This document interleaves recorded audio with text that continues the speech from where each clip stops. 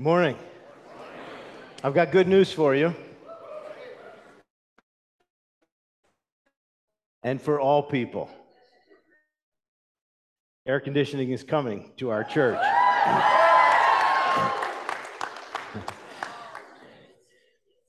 Should be here in October sometime. That's the plan. We don't know who to blame for that. I'm not looking at you, John Boyle, our executive pastor.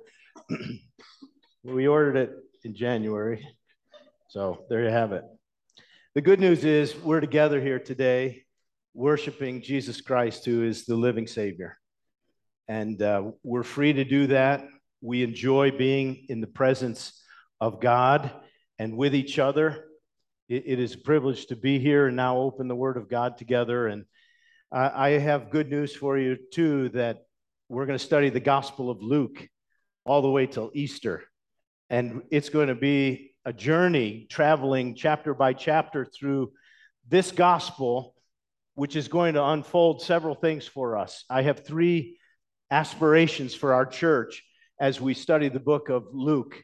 One, that you would have confidence that the things that are in the Bible written about Jesus Christ are absolutely true and life-changing.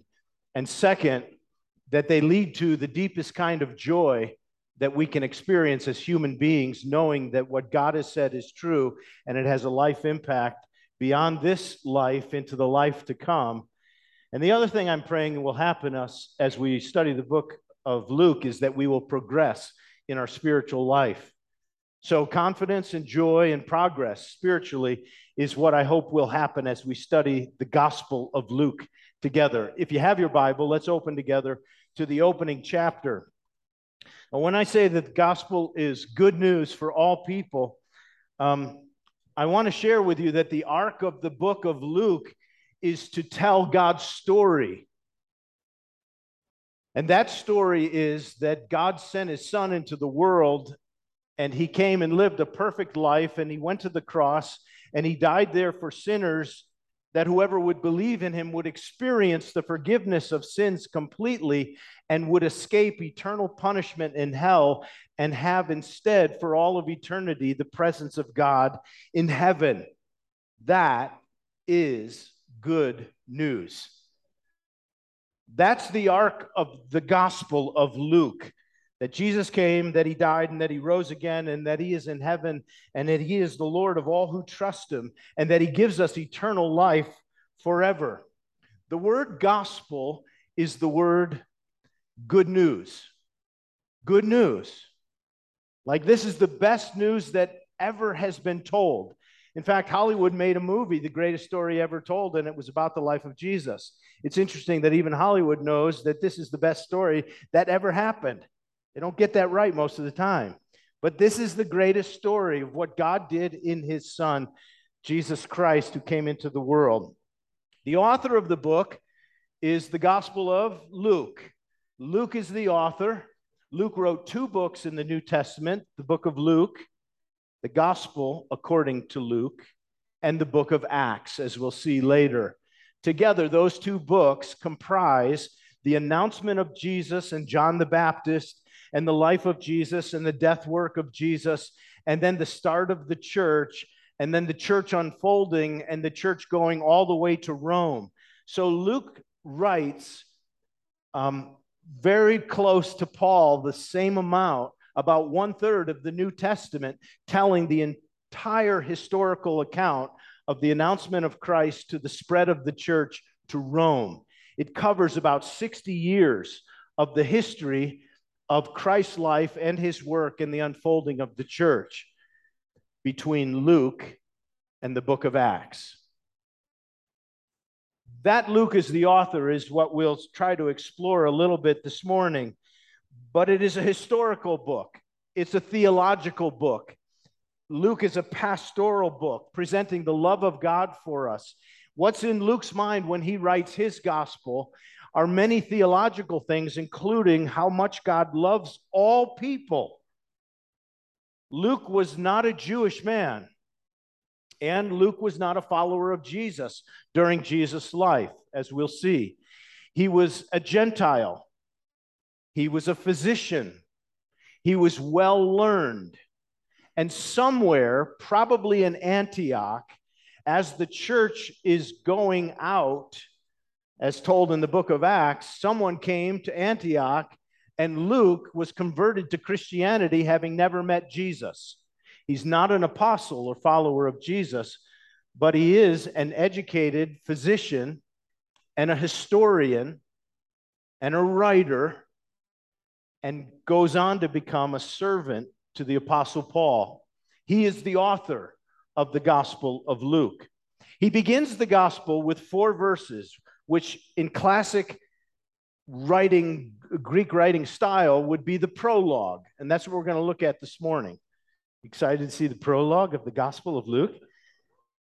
All right, if you have your Bible, we're in Luke. I'm going to read the first 4 verses here.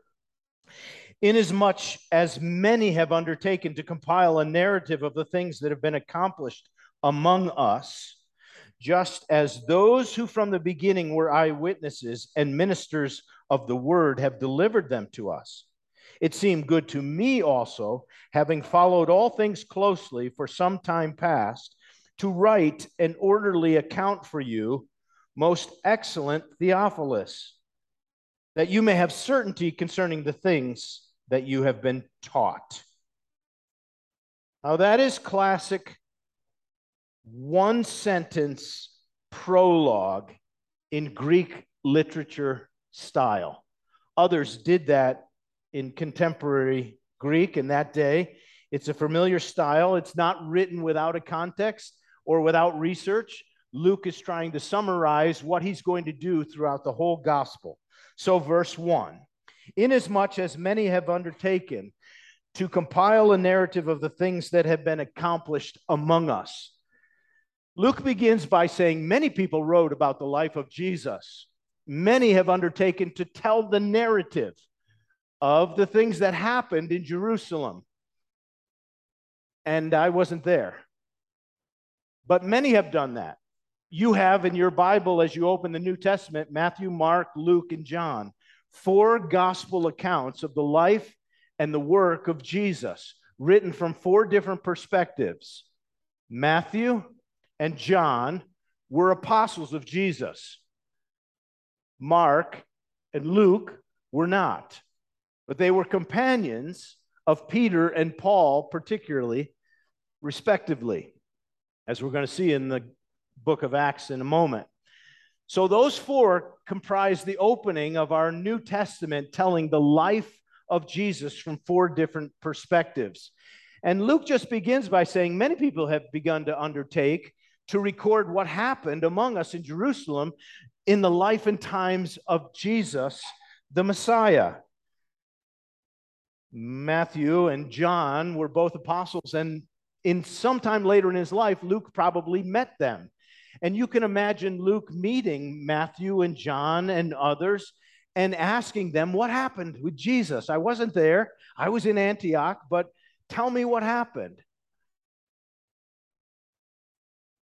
But notice what he says. He doesn't say many undertook to tell the life of Jesus. Many undertook to compile a narrative of who Jesus is. But instead, he says, many undertook to compile a narrative about the things that were accomplished among us. And the word accomplish means to fulfill completely, to have complete fulfillment of something. And in this case, I would argue that what Luke is beginning to say is many people began to compile an account of what was fulfilled as God was working out his plan in Jesus. What he casts a vision for is what God was doing in Christ.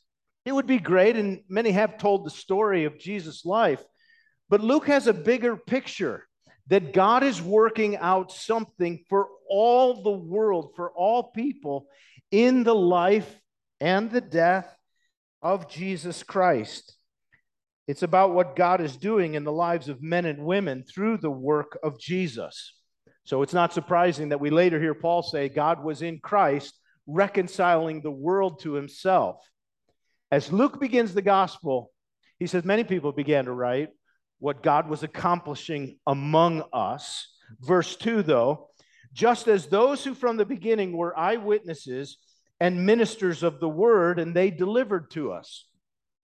Luke is saying, I talked to primary sources, eyewitnesses, and people who were ministers of the word.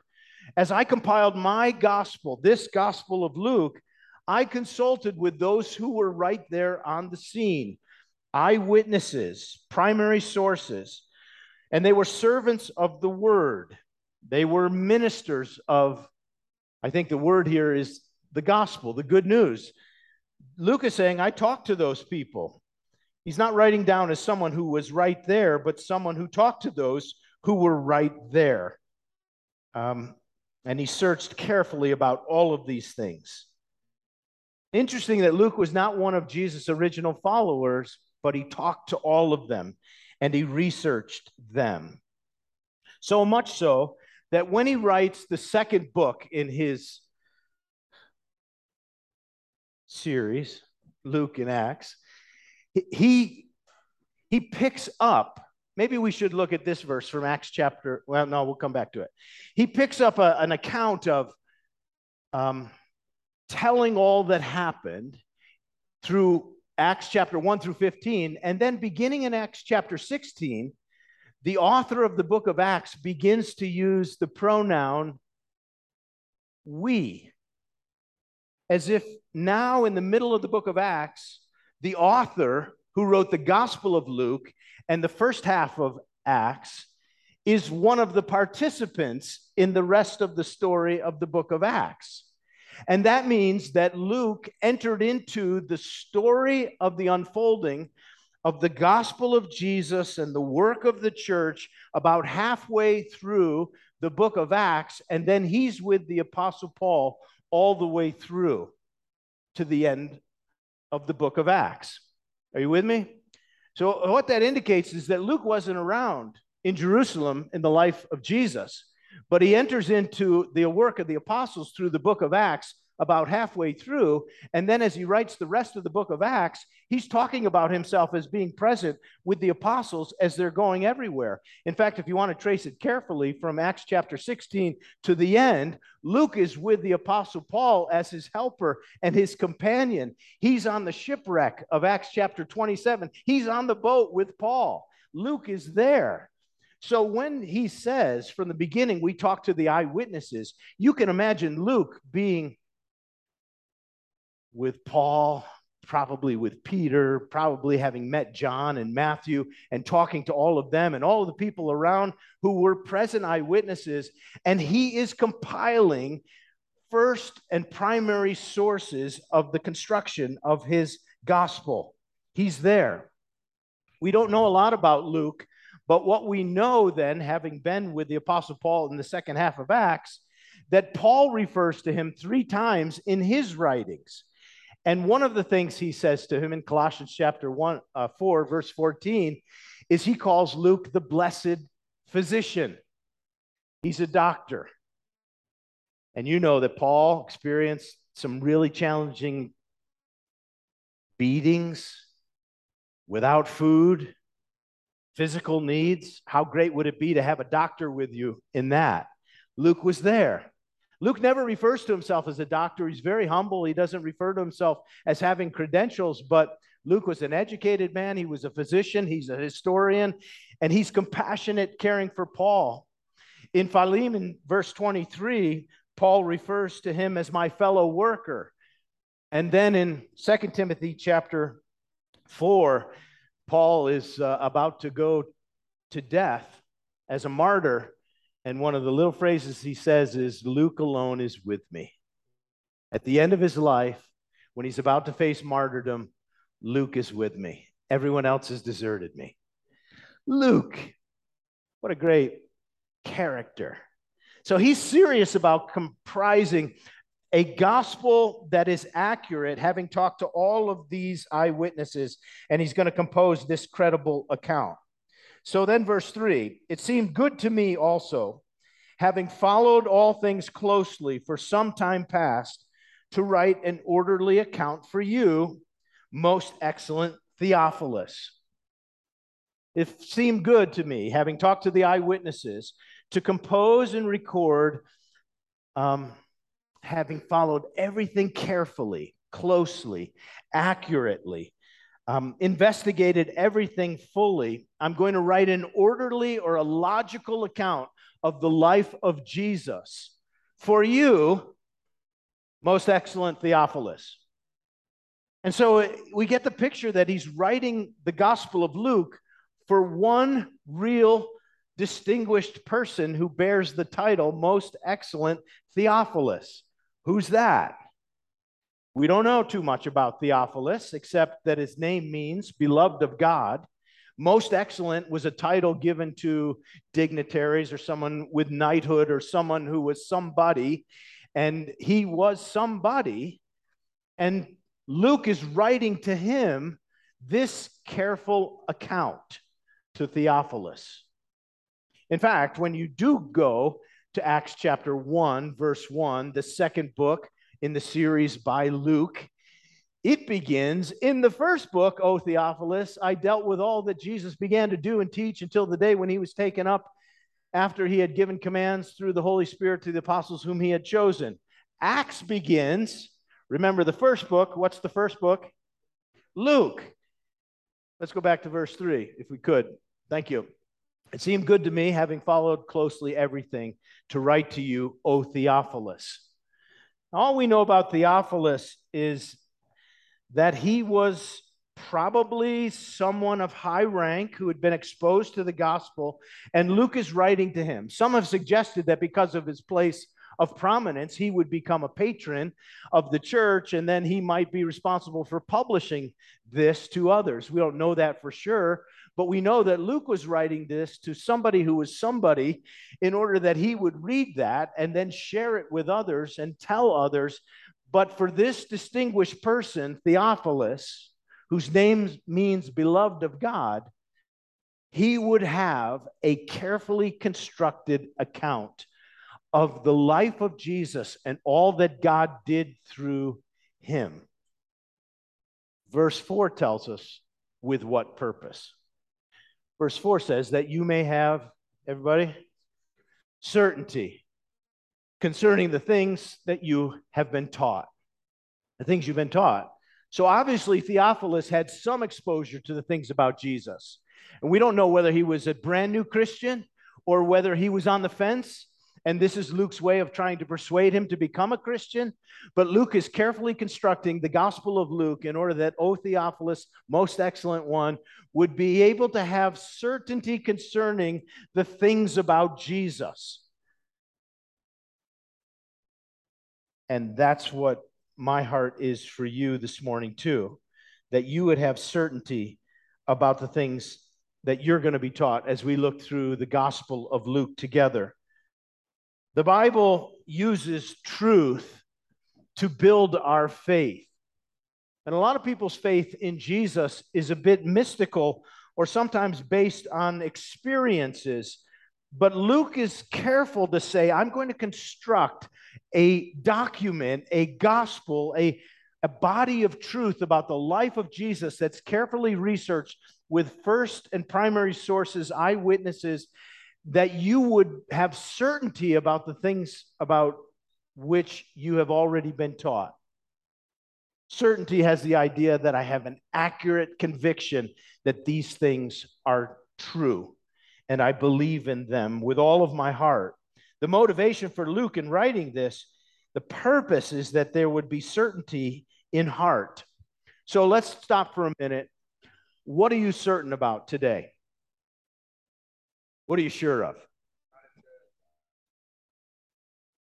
Most of the things we hear today in our world, you listen to, turn on the news, and don't you sometimes say, is that true? Can I trust that? I mean, right? You with me, right? Over the last couple of years, like it was true then, and then it changed. How can you know for certain what's true? Luke is committed under the authority of the Holy Spirit to write and compose the Gospel of Luke, that you would have certainty about the things which are taught in it.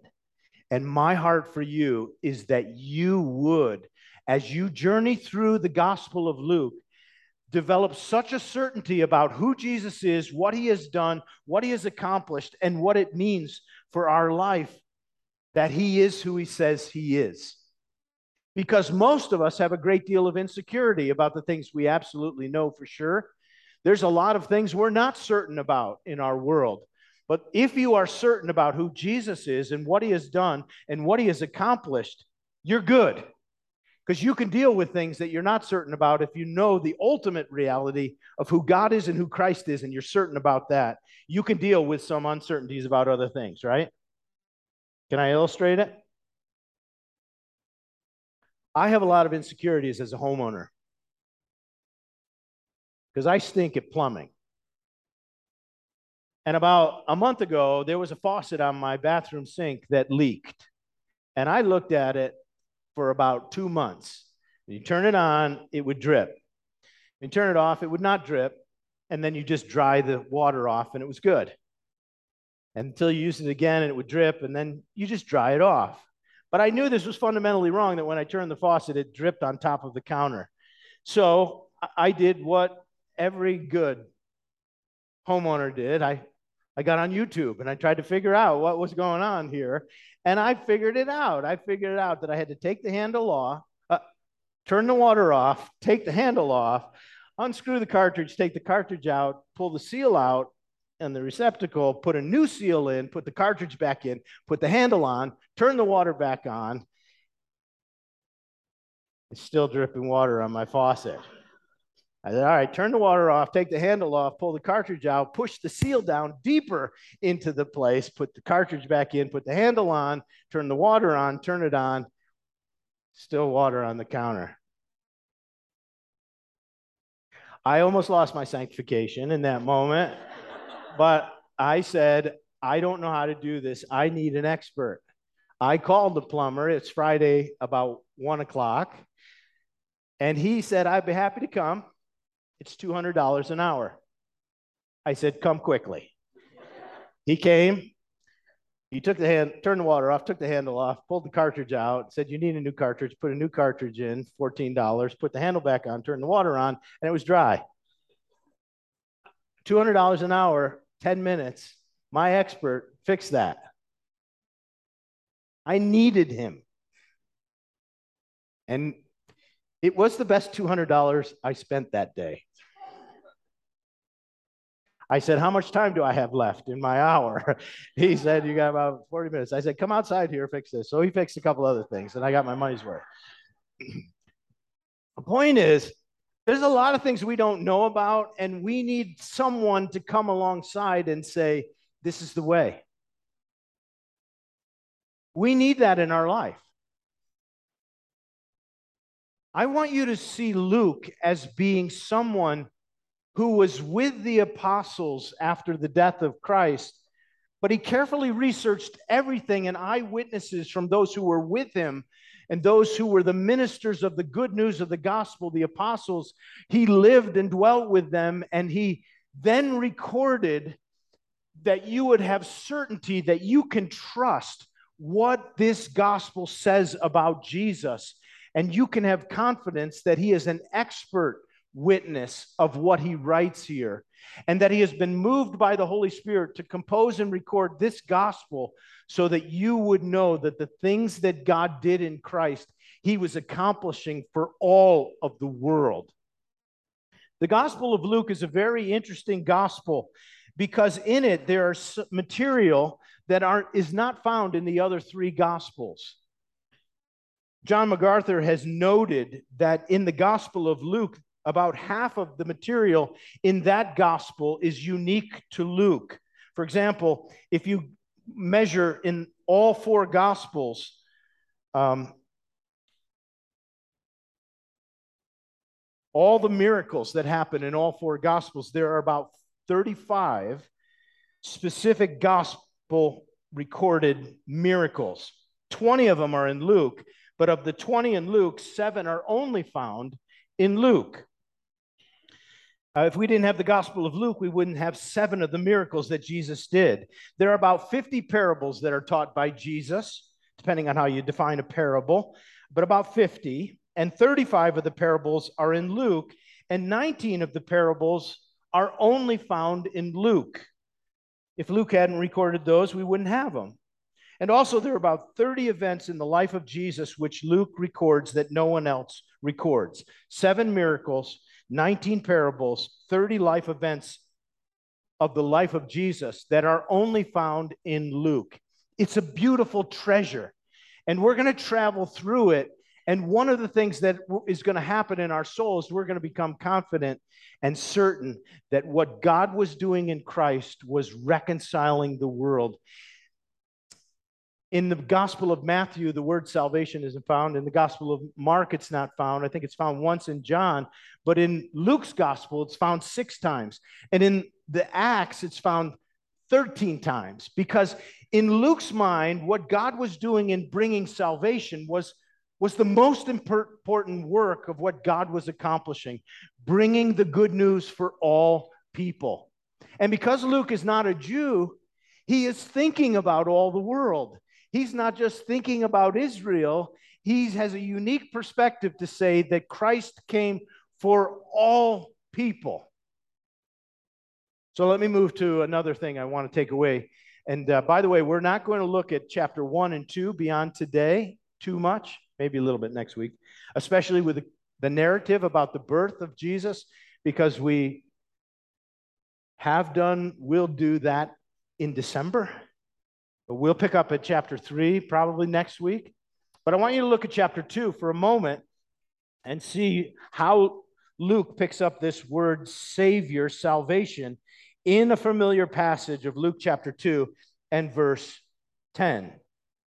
This is while shepherds are out in the field, shepherds in the birth narrative of Jesus, who were different than Theophilus, weren't they?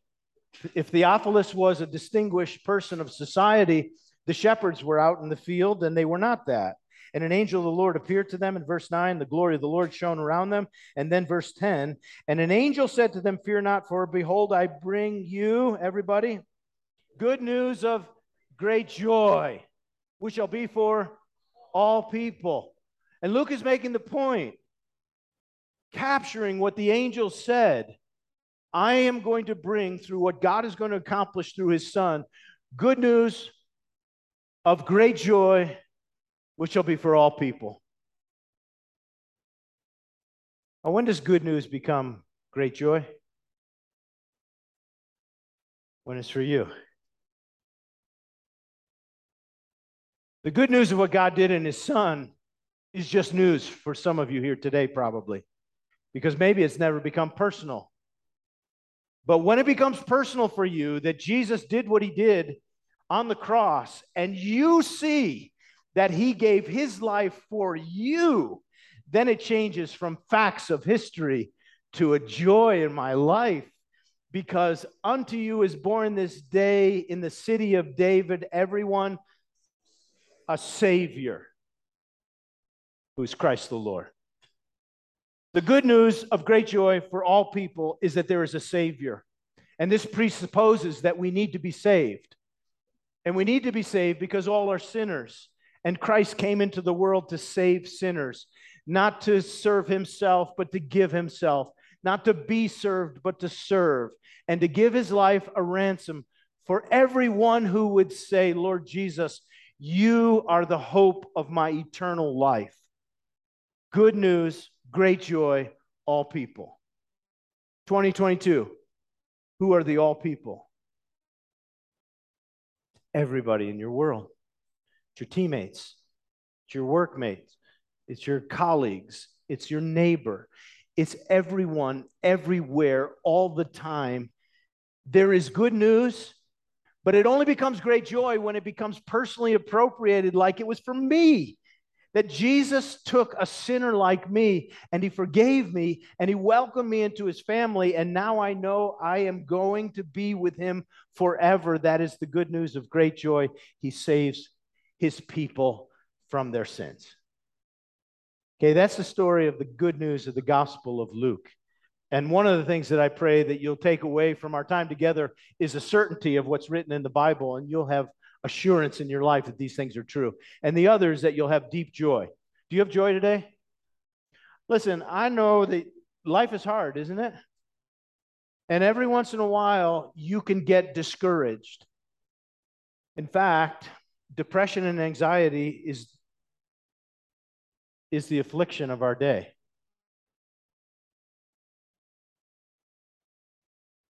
And if you weren't with us for the last 2 weeks, I'll just say in parenthesis, when you define your reality and your identity, the outcome of that is going to be discouragement and depression.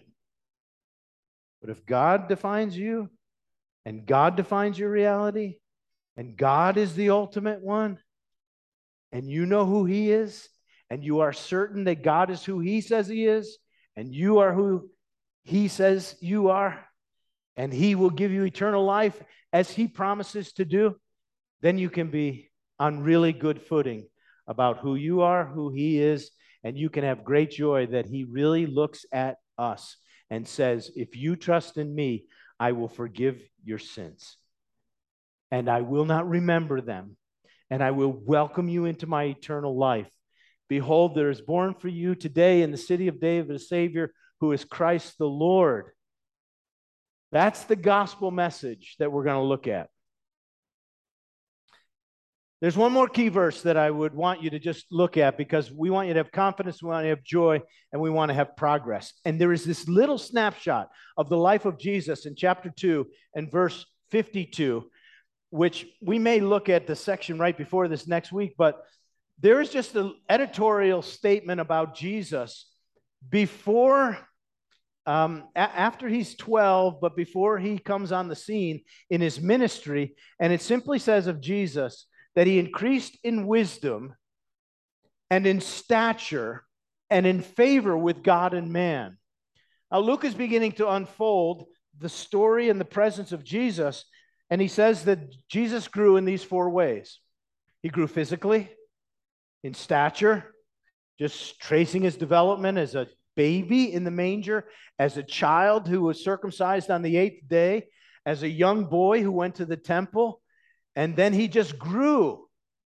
Imagine that Jesus, who always existed, took on human form and went through the process of growing physically. And he grew intellectually. The one who was all-knowing, the one who always was, grew in wisdom, in his capacity as a human. Think about the humility of Jesus to take on human form and experience the progress of learning how to be a carpenter. And he grew in favor with God. He grew spiritually. He grew in his relationship with God and trusting him through trial. He learned obedience from the things he suffered, the Bible tells us. He grew spiritually. And he grew sort of socially, in favor with man, in relationally. Jesus grew in his ability to relate to people. Now, if that was true of Jesus, my prayer for us as we go through the Gospel of Luke is not only that we'll be certain, not only that we experience deep joy, but that we will experience the progress that was even modeled in the life of Jesus as he grew. Maybe not physically, we don't need to grow too much more there, but we're going to grow intellectually. We're going to have an awareness of the things of God, and we're going to grow spiritually in our relationship to God. And I pray what will also happen is we're going to grow in relationship with each other and connecting with people. Now, the way to get the most out of this study as we go is for you to read through before next week, chapters 1 through 3. As many times as you can next week. And then we'll come and speak again. And then from then on, we'll be in chapter 4 and then 5. And you're to read the chapter and just say, what do I learn about Jesus? And how did he relate to people? If the good news is for all people, how is it that Jesus is connecting with the all people in chapter 3 and 4, etc.? And learn as much as you can as you're going through. Our prayer is that we would grow as the Son of Man grew in his life, and that we would experience joy, and that we would be certain that the things that we study in the Gospel of Luke are true and trustworthy. Let's pray together. Father, thank you for the privilege of looking into the good news about Jesus. And I pray that as we do, that you will make your good news known to us in a personal way. We really want to have a glimpse of what the good news is and know that it's rooted in who Jesus is and that it's real and true and life-changing. And I pray for any who are here today and they're brand new Christians, that they would grow in their confidence of who Jesus said he is. Or perhaps some who are on the fence and just on the verge of trusting in Jesus because everything else has failed. I pray that you would awaken our hearts to believe that Jesus is who he says he is, and that as we study through this gospel, you would just open our hearts to have a deep-seated sense of confidence, faith in who Jesus is. And may the joy of the Lord fill our hearts. And then God, help us grow as we follow you. This is what we pray for because we know this is what your desire is for our life, and it is the course of deepest joy for us. And we ask for that. We want to live in your joy. And so we pray for that in Jesus' name. Amen.